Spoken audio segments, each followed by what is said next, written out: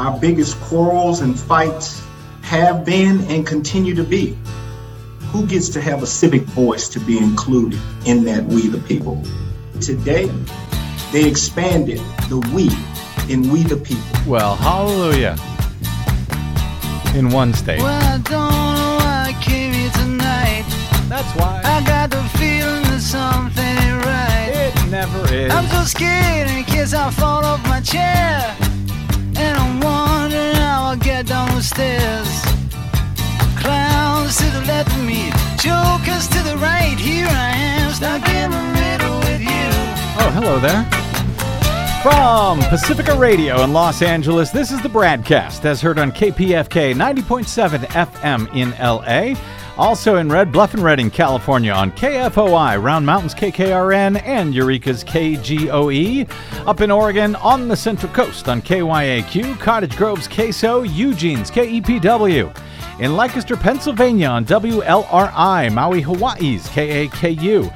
Columbus, Ohio's WGRN, Palinville, New York's WLPP, Rochester, New York's WRFZ, down in New Orleans on WHIV, out in Gallup, New Mexico on KNIZ, Concord, New Hampshire's WNHN, Fayetteville, Arkansas's KPSQ, in Seattle on KODX, Janesville, Wisconsin's WADR, and Minneapolis, St. Paul's AM 950, KTNF. We also stream coast to coast and around the globe every day on the internets on the Progressive Voices channel, Netroots Radio, Radio for Humans, FYI Nation, NicoleSandler.com, Radio Free Brooklyn, Workforce Rising, No Lies Radio, Burden Square Radio, and Detour Talk, blanketing planet Earth 5 days a week.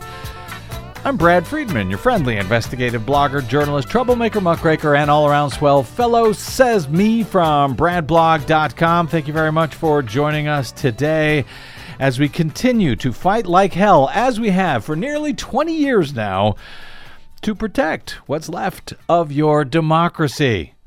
Thank you, and you're welcome. On Tuesday night, hi Desi Doyen. Hi. After Nancy Pelosi herded the feuding cats from the disparate wings of the House Democratic Caucus into a unanimous Democratic vote with no Republicans to advance Joe Biden's landmark $3.5 trillion Build Back Better agenda, the U.S. House then moved on to the less divisive, somehow, adoption of the John Lewis Voting Rights Advancement Act. Again, with all Democrats on board for that vote as well, and none of the Republicans who apparently are not in favor of voting rights advancement, I guess. But we knew that. That, even as those same Republicans around the country adopt discriminatory laws at the state level to block voting rights. Rights which might be restored if Democrats in the U.S. Senate can agree to reform the filibuster to allow passage on a simple majority vote for federal laws that protect democracy itself, like the John Lewis Voting Rights Advancement Act and the For the People Act. As AP reports today, House Democrats have now passed legislation that would strengthen a landmark civil rights era voting law weakened by the Supreme Court over the past decade, a step party leaders tout as progress in their quest to fight back against voting restrictions advanced in Republican-led states. The bill was approved on a 219 to 212 vote with no Republican support. Its Tuesday passage was praised by President Joe Biden, who said it would protect a, quote, sacred right, and called on the Senate to quote, send this important bill to my desk. The John Lewis Voting Rights Advancement Act, named for the late Georgia congressman who made the issue a defining one of his career, would restore voting rights protections that have been dismantled by the U.S. Supreme Court. Under the proposal, the Justice Department would once again police new changes to voting laws in states that have racked up a series of violations, drawing them into a mandatory review process known as pre-clearance of these laws in states with a history of discriminatory voting laws. The practice was first put in place under the Voting Rights Act of 1965. It was struck down by a right-wing majority on the court in 2013 when they ruled the formula for determining which states needed their laws reviewed was outdated and unfairly punitive. The court did, however, say that Congress could come up with a new formula, which is exactly what this bill does. It applies the standards to all 50 states to prevent racially discriminatory laws in any of them under federal law. That, of course, is why Republicans oppose it and why it's so frustrating that, at least as of now, Senators Joe Manchin of West Virginia and Kyrsten Sinema of Arizona are blocking reform to the filibuster, which would be needed to otherwise allow passage of such laws on a simple majority vote, because they ain't no Republicans who want to protect voting rights. As I've noted, however, I'm a bit more bullish than many in the media on the possibility of the passage of federal voting rights protections. Joe Manchin has said that he supports the John Lewis Voting Rights Act, for example, so perhaps there is a way to move this and, yes, maybe even the For the People Act, which he says he also supports in slightly modified form. That bill would block partisan gerrymandering and would shed light on dark money in elections and, frankly, much more. But at least until the Senate returns from its August recess, when Chuck Schumer says the For the People Act will be the first order of business, hopefully now along with the recently passed John Lewis Act, it is the fight has been up to the state courts to advance voting rights. And to that end, well, we've got some very good news for a change this week. Desi, very good news. I like good news. But, be especially careful. Especially when it comes to voting rights. I know. You'll be shocked to learn that we've got some good news for a change. State court judges have restored voting rights to an estimated 55,000 North Carolinians who are currently on parole or probation for a felony. GOP state lawmakers who were defending this law, blocking access to the polls for former felons in court, they say they plan to appeal the ruling to a higher court. No surprise there. But if the ruling is upheld on appeal, people convicted of felonies in North Carolina will regain their right to vote once they leave prison. The challenger's lawyer, Stanton Jones, says everyone on felony probation, parole, or post-supervision release can now register and vote starting today, he said on Monday morning when the ruling came down. While the restoration of voting rights anywhere, frankly, is a victory everywhere, it could be particularly critical in a state like North Carolina, one of the most closely divided in the nation, with incredibly small margins in statewide elections in recent years. Most U.S. states already allow people with felony records to regain their voting rights at some point after leaving prison. Some have the same rules North Carolina had until Monday's ruling, requiring people to finish their probation or parole, but a larger number have the rules that the judges have now switched North Carolina to, with people regaining their rights immediately as soon as they leave prison. This would be the biggest expansion of voting rights in North Carolina since the 1960s, according to Darrell Atkinson, co-director of Durham's civil rights group, Forward Justice. He was a lawyer for the challengers in this case. He said, "Our biggest quarrels in the state have been over what groups of people have a voice at the ballot box to be included in We the People." He said on Monday after the ruling, "Today we enlarged the We in We the People." The law's challengers argued that felon disenfranchisement laws were explicitly created to stop black people from voting in the years after the Civil War and coincided with a widespread campaign to accuse newly freed black people of felony, troubling trends, they say, which have continued into the current day. Progressive Progressives Everywhere notes that first enacted in the 1870s as part of the Southern backlash against Reconstruction, the North Carolina law was amended in the 1970s to ban any returned citizens from voting until they've paid off all of their fines and fees and finished their probation, their parole, or their supervised release.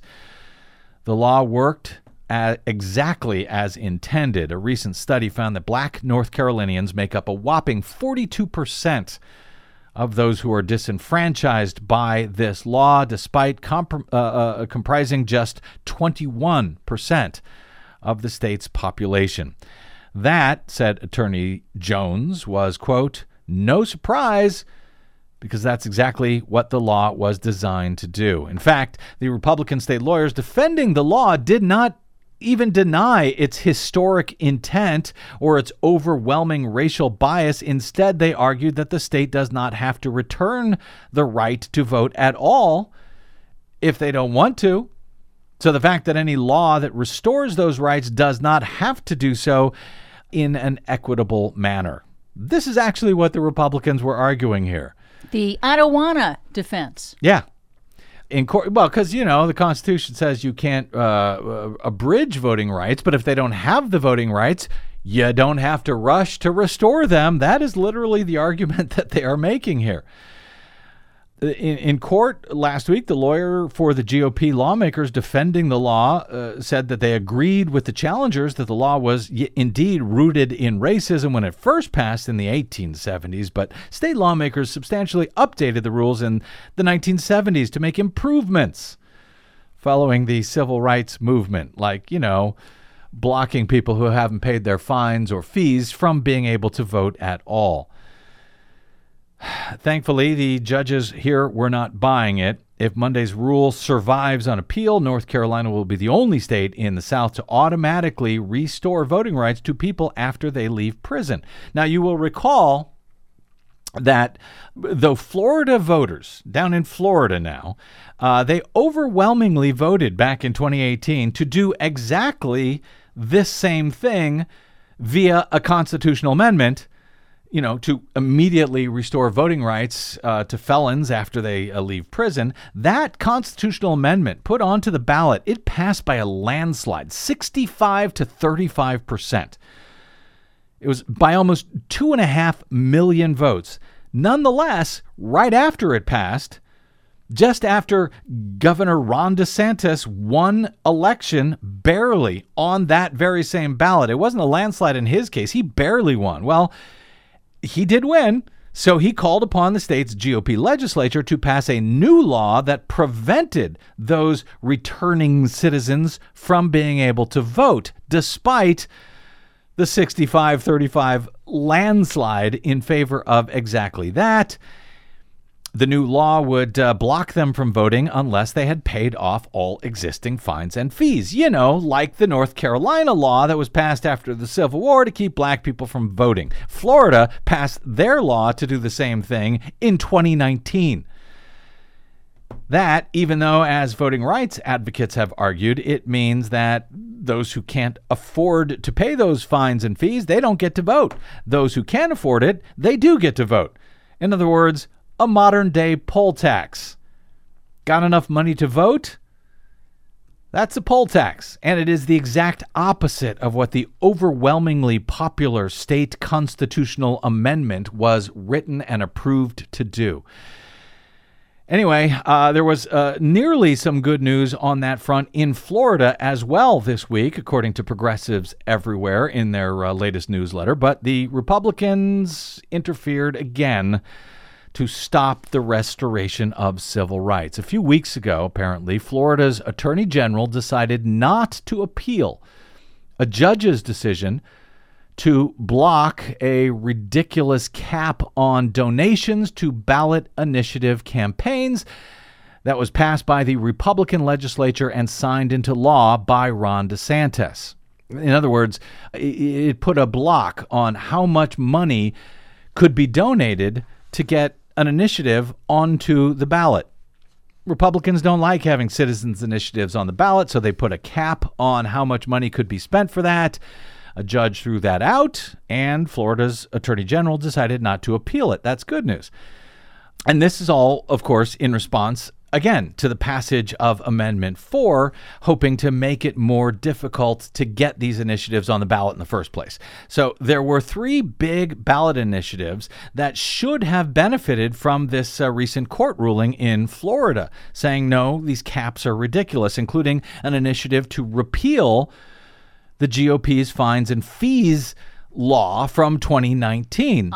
So that can move forward now, except the former state legislature and attorney general candidate Sean Shaw, who was running point on these 3 initiative campaigns, told progressives everywhere last week that the months of uncertainty caused by what is now a voided Republican law to cap the amount of money, etc., that all of those months of delay hobbled the effort for, well, at least enough that it is now impossible to collect the huge number of signatures necessary by the deadline to get this onto the 2022 ballot, which the judge in the case did not adjust. That deadline was not adjusted. So instead, they're going to look to pass that ballot initiative in 2024, which means that up to 800,000 former Florida felons will not be able to vote in the next presidential race in Florida.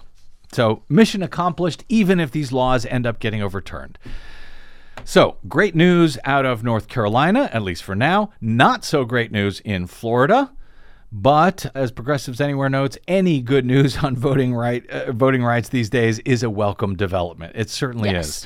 Especially as passage of new federal protection for voting rights remains held up by, well, 2 Senate Democrats, Joe Manchin of West Virginia, Kyrsten Sinema of Arizona, and it is particularly ironic and maddening for Sinema, given how voting rights in her own state, freedoms that undoubtedly helped her get elected there in the first place, are now under attack again. That story is next, and how voting rights attorneys plan to overcome the activist, not actually conservative, not actually constitutionalist right-wing Supreme Court as the all-important fight for voting rights continues here in the U.S. and, yes, right here on the BradCast. I'm Brad Friedman.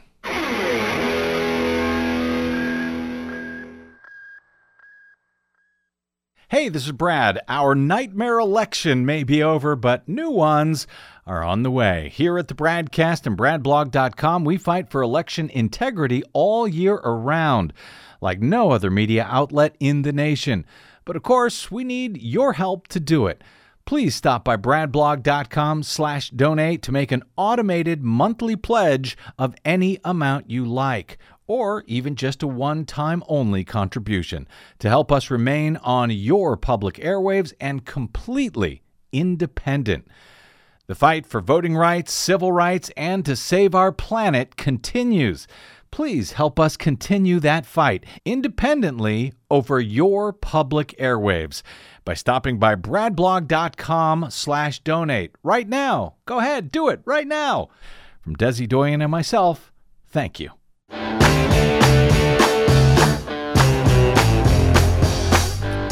Welcome back. It's the BradCast. Brad Friedman from BradBlog.com. On the final day of this past year's U.S. Supreme Court term, which wrapped up at the beginning of July, the court handed down a disturbing 6-3 opinion, striking down challenges to 2 Arizona voting restrictions adopted and signed by the state's Republican legislature and governor. It was one of the first voting rights challenges to reach the high court under Section 2 of the Voting Rights Act of 1965. The reason it was one of the first challenges to be adjudicated by the Supremes under Section 2 is because in years past, Section 5 of the landmark law was used to prevent discriminatory election laws before they could be enacted. But back in 2013, Chief Justice John Roberts, writing for the court's right-wing majority at the time, found that things had changed so much since 1965 that pre-clearance of new voting laws under Section 5 to make sure they didn't have a racially disparate impact before they went into force, that was no longer necessary. Or at least the list of jurisdictions subject to pre-clearance of new election laws, jurisdictions with a long history of racial discrimination at the ballot box, that list itself was unconstitutionally out of date. That, even though Section 5 had prevented hundreds of new such discriminatory laws in those jurisdictions in recent years, and there was a clause built into the Voting Rights Act to allow jurisdictions to get off of that list if they made them subject to pre-clearance if they could demonstrate that they were no longer enacting discriminatory laws. So without a list of jurisdictions protected under Section 5, attorneys now had to turn to Section 2 of the Voting Rights Act to challenge discriminatory laws after they were already enacted and put in place, when they then had to demonstrate that such laws either had the intent or the effect of discriminating against minority groups. Lawmakers made that clear in the statute's plain text.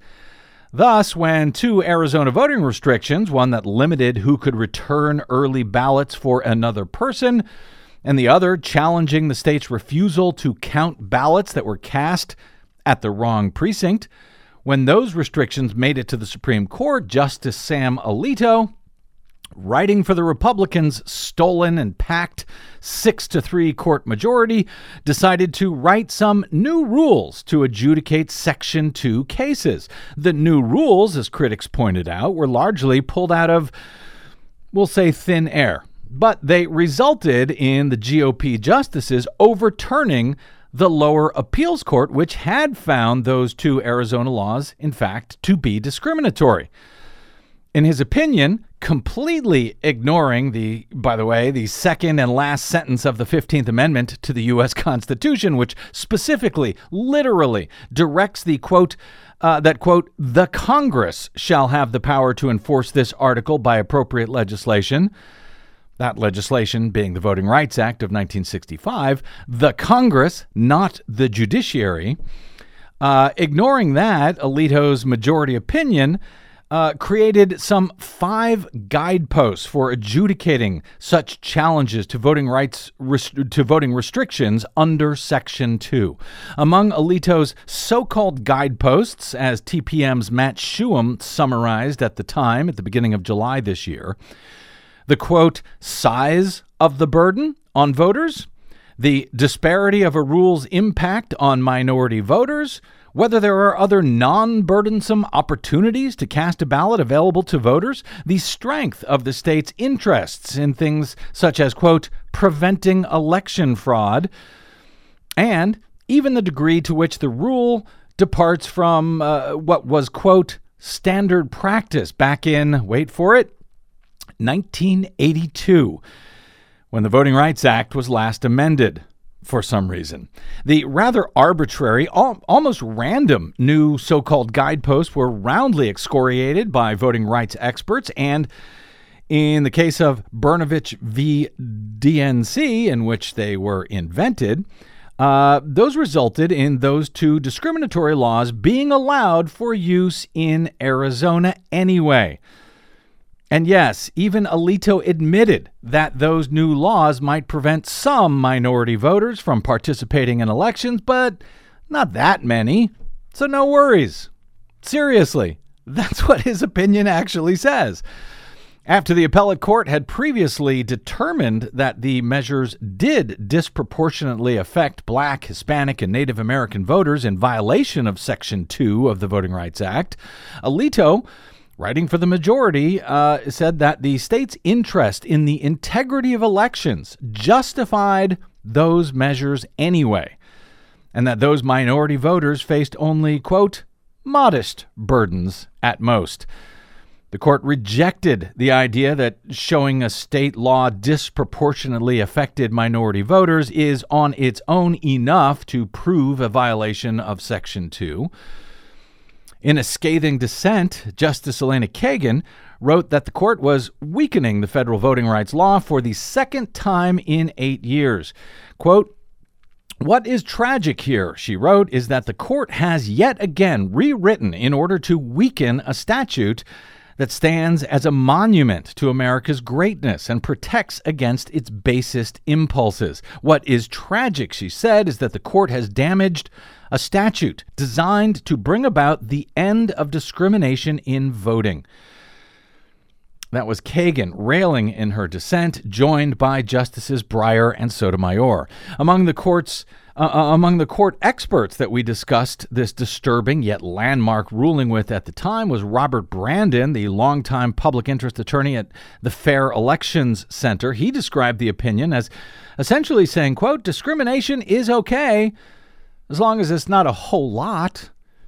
He also noted that the court's activist ruling, essentially ignoring the literal text of the Constitution mandating that the Congress shall have the power to enforce the 15th Amendment's ban on the abridgment of voting rights on account of race, that was a, quote, "real departure from the claims of so-called originalism or textualism, the plain text reading of the Constitution which so-called conservatives pretend to believe in."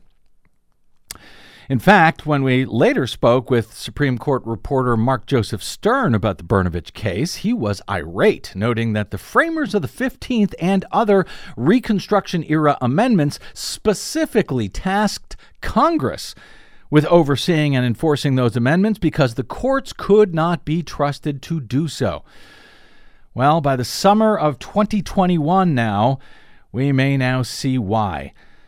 Nonetheless, in the meantime, the work of voting rights attorneys moves ahead, even in Arizona, even as Democrats in Congress attempt to revise the Voting Rights Act to fix what the court broke on Section 5 back in 2013 and on Section 2 earlier this summer.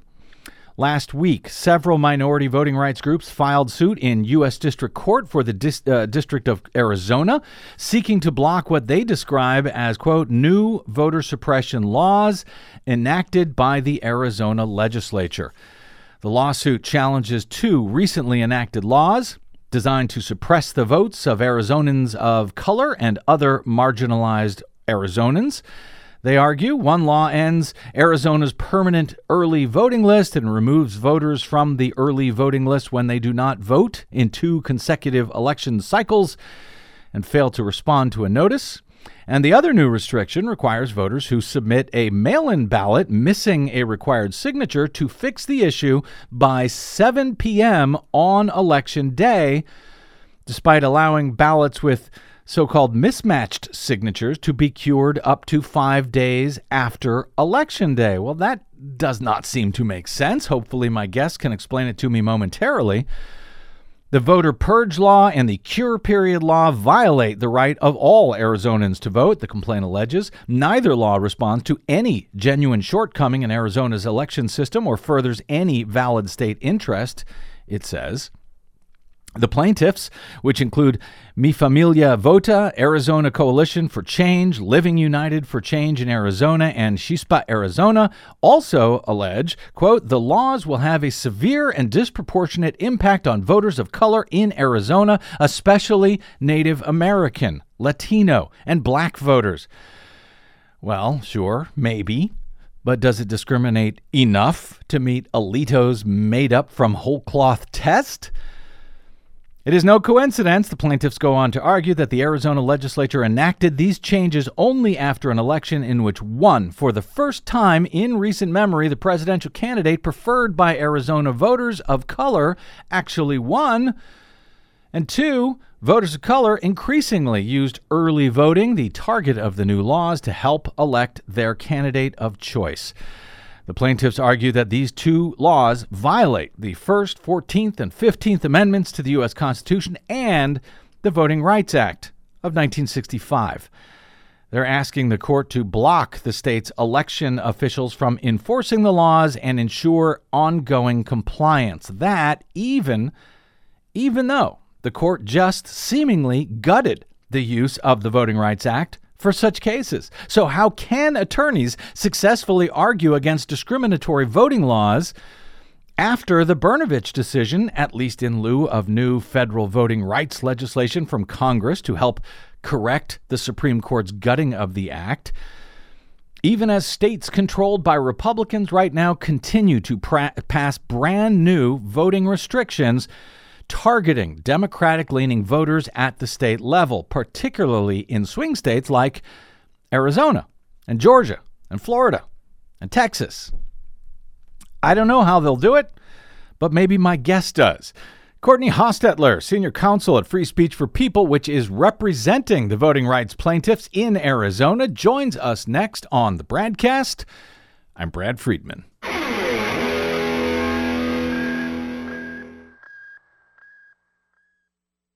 What the public hears on the public airwaves matters. At the BradCast, we do our best to bring you accurate news and analysis on the issues that actually matter, and we do it all independently, without corporate or political influence. But we can't do it without you, now more than ever. Please help us stay on your public airwaves by going to bradblog.com/donate to help keep us going. That's bradblog.com/donate. And thanks.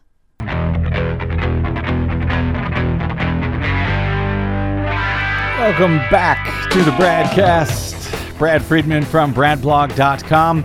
Courtney Hostetler serves as senior counsel at Free Speech for People, which is representing several minority group plaintiffs in a new federal case in Arizona, challenging two new restrictions on voting in the state. One which kills the state's popular permanent early voting list, and another which mandates that voters who forget to sign their ballots must come into the county headquarters to do so before 7 p.m. on election night, even though mail-in ballots judged to have so-called mismatched signatures. Well, voters of those are allowed to come in and cure them up to 5 days after Election Day. Both laws, say the plaintiff in their recently filed federal suit, disproportionately impact minority voters. But do they impact them enough to overcome Supreme Court Justice Sam Alito's new so-called guideposts for adjudicating discrimination under Section 2 of the Voting Rights Act, following his opinion in an offensive 6-3 ruling just last month that legislates new law from the bench that will make it much harder to challenge discriminatory voting laws under the Voting Rights Act, despite the 15th Amendment's explicit, literal mandate that it is up to Congress, not the courts, to enforce the ban on the abridgment of minority voting rights. Free Speech for People is one of our favorite nonpartisan, nonprofit organizations fighting for voting rights and election integrity, among other things, including legal advocacy and public education, to challenge the influence of money in politics and the abuse of government power. Courtney Hostetler, welcome back to the BradCast. Thank you so much for having me. So I want to discuss the specifics of your new filing in Arizona and how it can possibly be won, given the recent, I would argue, appalling ruling from SCOTUS in the Brnovich case. But, Courtney, there's a shorthand saying, I'm sure you know on the internet, IANAL. I am not a lawyer. But I thought it was important to try to explain the legal atmosphere in which your challenge to Arizona's latest voting restrictions, is now being filed. And since IANAL, but you are, I wanted to make sure that my characterization there, which you heard in the previous segment as meant for, mere mortals, not for lawyers, that it was generally accurate. Was it? Did I egregiously mischaracterize anything as you file this suit? No, I think you got everything right, I think including the fact that it's an appalling decision that certainly steps in, puts courts in the place where the legislature not only should be, but in fact has been, because they not only passed the Voting Rights Act, but in 1982 they passed an amendment to that act, actually in order to correct courts overstepping their place and misunderstanding what the impetus of the Voting Rights Act was. So, we've been here before, and it's unfortunate that the courts have again stepped in to narrow a law that was intentionally written to broadly apply to end just, decades, centuries of many ways of suppressing the vote in this country, sometimes very overtly, and then as people interested in suppressing the vote learn the game more covertly, right? They learn the code. One of those codes being, well, let's just say it's fraud, and then we can pretend this is not actually about unconstitutionally burdening and suppressing the Black and Latino and Native American votes in this country. And they're not even saying it's fraud. They're saying it's to prevent fraud, right? We just in case we have fraud, this will stop it from happening. Right. Without any proof without any proof either that it is an actual risk or that these laws have anything to do with it, right? Because they don't. You asked, how do we make sense of this? And the way that we make sense of it is to cut through and recognize it for what it is. These are voter suppression laws. These are laws that are intended to suppress the vote, and that's what they're going to have the purpose of doing. And so, you were spot on in your analysis of Brnovich. What I would point out is that there's your analysis was of something called the disparate impact claims. And so in those claims, the plaintiff doesn't have to show that the legislature intended it to be discriminatory. They need to show that it was, in fact, discriminatory, that it did, in fact, burden voters of color. Whether they meant to do it or not, it doesn't matter. It just, that was the result. Yeah. Exactly. And this was, again, going back to the purpose of the Voting Rights Act. This was an important part of the Voting Rights Act because, legislatures, as soon as you have a disparate purpose claim, legislators learn to keep their mouth shut. If they want to suppress the vote, they don't say it out loud, or at least they don't say it in a place where it's going to be recorded. And so what a disparate impact claim does is allow us to cut through what the purpose is and look at what the outcome is. So, and that is really critical, and what the courts did is really cut that away. That being said, you can still bring disparate purpose claims, and in fact, we have brought one in this Arizona case. The other thing... sorry. Okay, no, go ahead. Because I want to ask you actually about the specifics of your case, and then I do want to get into how you're going to overcome this, radical, what I see as radical, as activist, as not conservative, as a not plain text reading of either the law or the Constitution in the Brnovich case. So let's establish first, tell me about the two specific Arizona voting restrictions that you are challenging and why you believe that they will have a disparate impact against voters of color in Arizona. Sure, and I apologize if I am repetitive because you already did such a great job of synthesizing what these laws are, but I'll dig into them a little bit more. The first is Senate Bill 1485, which is the voter purge law. So Arizona, for a number of years, has really prioritized voting by mail as the method by which they really want people to be voting. And one of the ways that they do this is they have a permanent early voting list. And if you're on this list, if you as a voter opt to be on this list, then you're just mailed your ballot every election, right? Local elections, midterm elections, the presidential election, doesn't matter. When there's a school board elections, right? When there's an election, they mail you your ballot. You don't have to ask for it.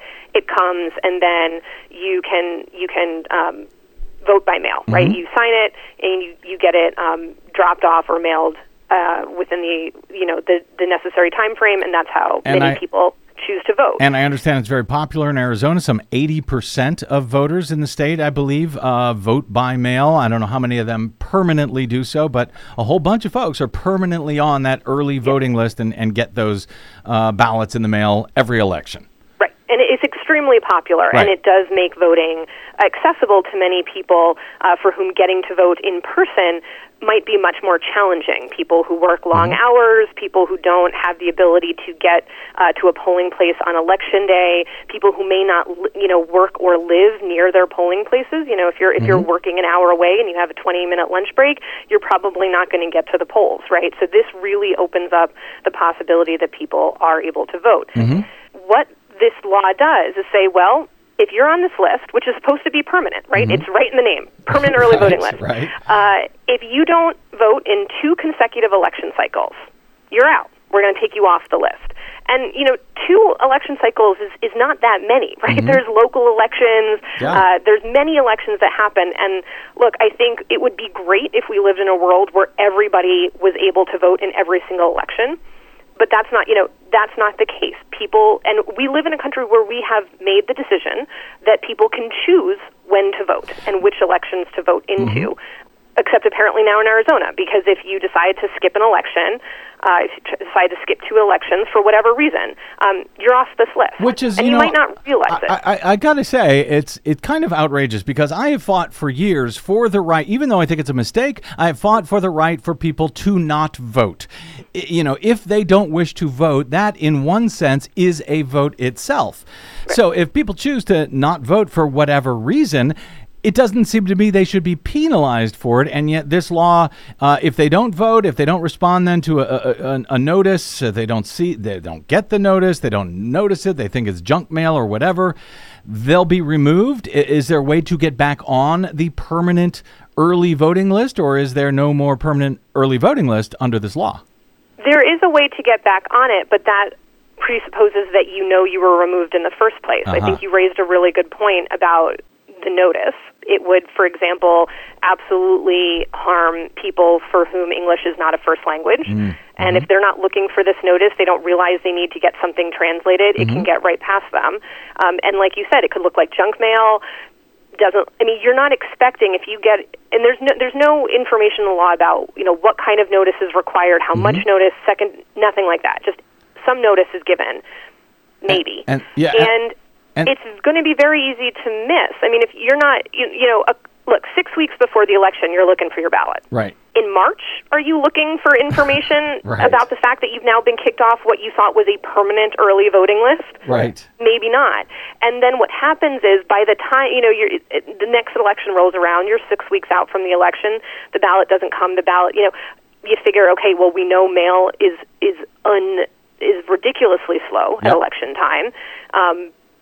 So maybe you think there's been a delay. By the time you realize your ballot isn't coming, it's too late to request one, and it's too late to get on the permanent early voting list. And right? that's one of the restrictions that you're challenging. The other, I have some trouble understanding this one. So voters who submit a mail-in ballot, but they don't sign it, I guess, they have to fix that issue if, I guess, they're told about it by 7 p.m. on Election Day. And then you say, despite allowing ballots with mismatched signatures to be cured up to 5 days after Election Day. Explain that one to me, Courtney. Sure. And I would say, alleged mismatched signatures. I think we've probably spoken on your show before about, the troubling habit of who gets kicked off, who's alleged to have a mismatched signature and who's not. But yes, basically, if, in Arizona you have to sign your ballot, if you provide a signature and somebody decides that it doesn't match, you at least have 5 days after the election to cure that alleged mismatch, whether or not it actually is one. If you don't sign it, if you don't realize you're supposed to sign it, if you forget to sign it, then you only have up until Election Day itself to get it signed. So rather than 5 days after the election when you also could come in and sign it. Right. Exactly. Okay. And I would also say, you can't just walk, if you are notified in time, which you might not be. If your election offices are really busy, if they don't if they're maybe not willing to prioritize providing notice to voters, if you voted but you got it dropped off the day before the election, or the day of, you won't get that notice, and so your chance is gone. And so how do those two laws, which obviously seem to me to be a problem, frankly, for everyone, for any voters, but how do they specifically, since you're bringing a claim under the Voting Rights Act, how do they specifically end up impacting minority voters? So it impacts minority voters in a couple different ways. So looking at the law we just spoke about, you can't just go down to your local voting precinct. Like, you can't go down to where you would cast a ballot. You need to go to the county election office. Right. And where those county election offices are located could very well affect your ability to get there. So, for example, as we mentioned, if you get a 20-minute lunch break, you're not getting there. Right. If you get and you might even, let's say you only work or live a few miles away, right? Mm-hmm. Let's say you're in a city. If you're in a city that doesn't offer good public transportation Mm-hmm.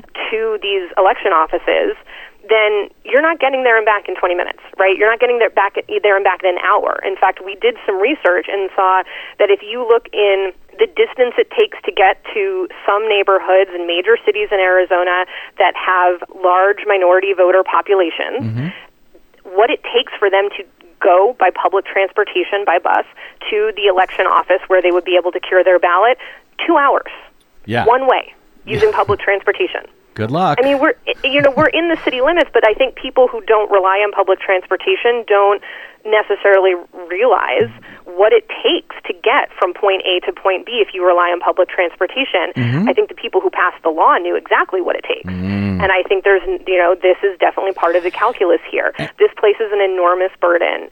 And, it goes back to, we can't divorce this from the history of voting suppression in Arizona. We talk about this a lot in our complaint, but Arizona has an unfortunate and long history of voter suppression of Latino, Black, Native American voters, and often suppression tactics will go hand in hand with other tactics of suppression in housing, in education, in working, that we see over and over and over again. So, for example, Black and Latino voters are more likely to live in neighborhoods that don't have great access to these government offices where they have to go and correct their ballots. They are more likely, again, due to a history of oppression in the state, they're more likely to, say, be working long hours, to be working jobs that don't give them sufficient time off to get to and from these offices.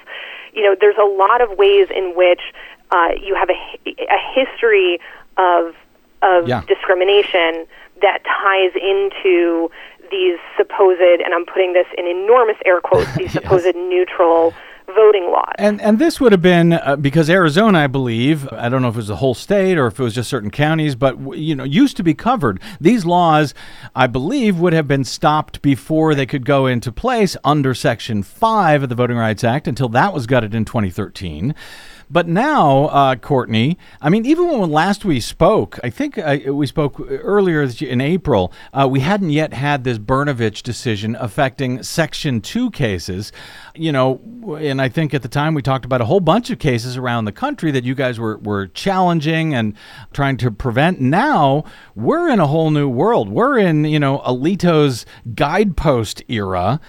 And, even if your charges are accurate here and you're able to demonstrate the things that you're describing, do these claims meet these new guideposts invented out of thin air by Justice Alito in the Brnovich decision just a month or two ago? So one thing I do want to clarify, we actually are bringing our claims we're bringing constitutional claims and we're bringing a disparate purpose claim. So our arguments are, one, that the legislature knew exactly what it was doing and it passed this law with the intention of being discriminatory. And two, we're looking to the First and 14th Amendment and showing that these laws will impermissibly and unconstitutionally burden voters. We actually aren't raising a claim under the disparate impact portion of Section 2. And is that because of his decision, or you just feel that this is not the appropriate way to bring these particular cases? It's certainly, we are very aware of Brnovich. In our case, the good thing is we have constitutional claims. Constitutional claims have been available to voters to protect their rights. And often it makes sense to look first to the protections given by the Constitution. So in this case, our focus has been on the fact that these laws very clearly violate the Constitution, and these are strong claims that we are pursuing. And is that essentially, I know you deal with not just the case in Arizona, but a lot of these election law suits around the case, is that now what attorneys are going to have to sort of do to work around Brnovich, find either other sections, other provisions of the Voting Rights Act, or make strictly constitutional claims that this undermines, whether it's the First Amendment, the 14th, the 15th. Is that what we're going to have to now see done in a post-Brnovich world at this point? It's hard to say what other litigators are going to choose to do, in part because different litigators are going to have, and their clients are going to have different interests and different focus areas. Mm-hmm. So, I think we're going to see different litigators take different approaches. It would not surprise me if we see many people saying, look, let's focus on our constitutional claims. Often constitutional claims are brought as well as Voting Rights Act claims. It's possible now that people are going to be putting more of an emphasis on their constitutional claims as they move forward against this enormous spate of voter suppression laws that are being considered around the country. So I think that's what litigators are going to do. Mm-hmm. I think in terms of what everybody else should do, I think there's a real opportunity to be talking to our legislators, both at the local and state level and at the federal level, and saying this can't stand, right? Frankly, it is appalling that this decision happened. It is also appalling that we live in an era in 2021 where voter suppression is thriving. Yeah. And it really does fall on voters, including those of us who might say, well, this isn't really, the burden's not going to affect me. The burden does affect us because it affects our democracy. Yeah. And we need to be fighting for the people who are burdened and who don't have the same access to their government officials as we do, potentially in part because those same government officials know that they've made it harder for these constituents to vote, right? So if we're going to protect both our fellow voters and also the democracy itself, we need to be calling our legislators and say, you can't pass these. You can't vote in favor of these. Don't be somebody who is so nakedly and blatantly passing laws that are intended to burden some voters over others, and specifically voters of color. Those are the state laws that are being passed at the federal level. And as an attorney on the ground, a litigator, Courtney Hostetler, fighting these fights with the available tools, whether it's the Constitution and whatever is left of the Voting Rights Act, how important is it for you and for your work to see federal legislation passed to shore up those efforts in court, Courtney? I think it will be, we have a strong case and strong constitutional claims, but it is really, again, I think detrimental to our democracy that we are in a position where courts have eroded what was intended to be a very broad and powerful tool to fight against vote and election discrimination, right? I mean, that's what the Voting Rights Act is. And so what's really important is making it clear, again, that the health of our democracy and the fairness of our democracy is important to us as constituents and as legislators. And so getting that back on the table will certainly put another tool in our toolbox, and a very important tool, but it's also a really powerful statement that we as a country have seen the erosion that our courts have been willing to do to a law that was not intended to be eroded. Right? There was no time limit written into this law. The courts arbitrarily added one in 2012. Yeah. There is a reason here to pass a law to show the courts that they don't have the authority to open the doors to voter suppression. And that's, if they do, it's certainly not a door we should be walking into at the local level, and we should be telling our legislators that. But also, we need to slam that door shut, and if the courts aren't willing to keep the door closed, then our federal government needs to be doing that, and we need to be telling them that that's what they should be doing. And I've got about 2 minutes left here, Courtney, so I want to unfairly ask you two complicated questions, but we're going to have to do it very quickly. Okay. And I got to ask, because seemingly I'm the only one who seems to be raising this point over and over again. What am I not understanding about the clear, plain text meaning of the second and last sentence of the 15th Amendment that says the Congress, not the judiciary, but the Congress shall have the power to enforce this article by appropriate legislation? And why is that point seemingly never challenged at the High Court when, they try to challenge, when the court tries to challenge what Congress expressly ordered in its legislation to enforce the amendment? You've answered this question on this call, and I think one of the reasons it sounds complicated is because we want our court decisions to be rational, and so we look for ways to make them make sense. I think it's important to acknowledge that for, unfortunately, a number of leaders in this country, voter suppression is a goal they're seeking. And so if that's the rationale, then a lot of this starts to fall into place.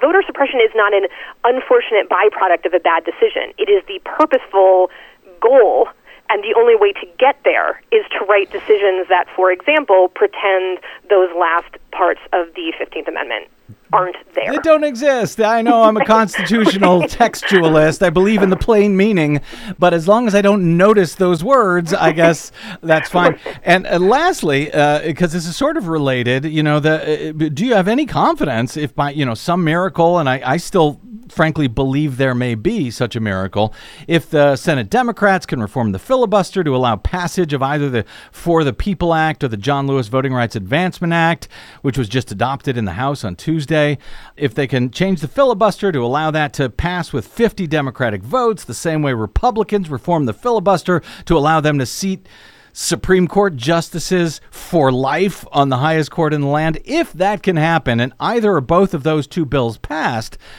how confident are you at this point that this stolen and packed 6-3 right-wing court won't simply knock those laws down just as they've gutted the successful, long-standing Voting Rights Act?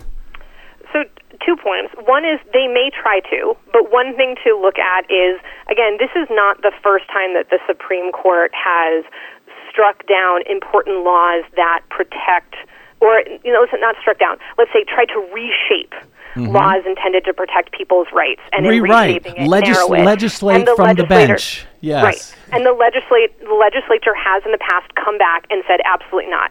They've done it with the Voting Rights Act, but they've done it in other areas too, including employment law, housing. This is not the first time this has happened. And so, I think we can focus on the fact that if they are so specifically kind of pushed back, that they would respect that. But the other thing to keep in mind is who we vote for really matters.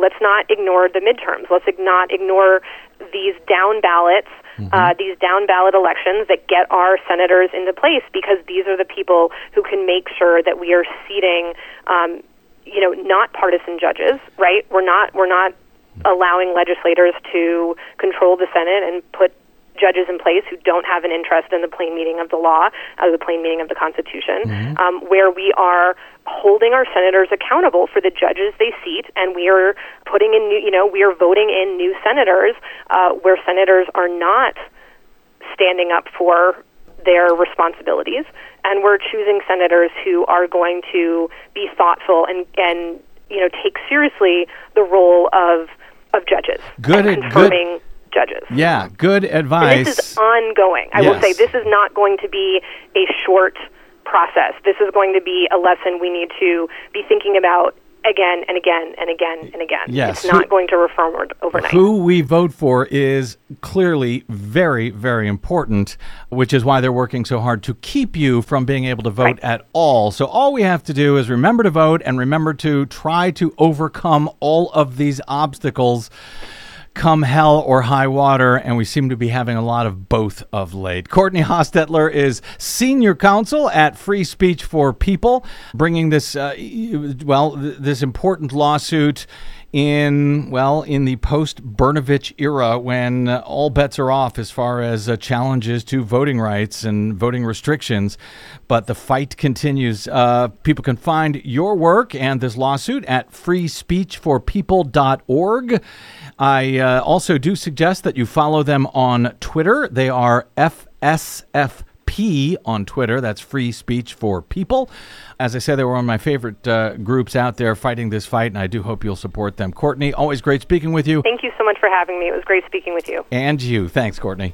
Okay, we got to get out. Yes. My thanks to our producer, Desi Doyen, to all of you for spending a portion of your day or night with us. If you missed any portion of today's show or any other, or just want to hear it again, download it anytime for free at bradblog.com. That is made possible by those of you who stop by bradblog.com/donate to support our work. Drop me an email if you like. I'm BradCast@bradblog.com. On the Facebooks and the Twitters, I am the Brad Blog. I'll see you there. Until we see you here next time, hopefully tomorrow, I'm Brad Friedman. Good luck, world.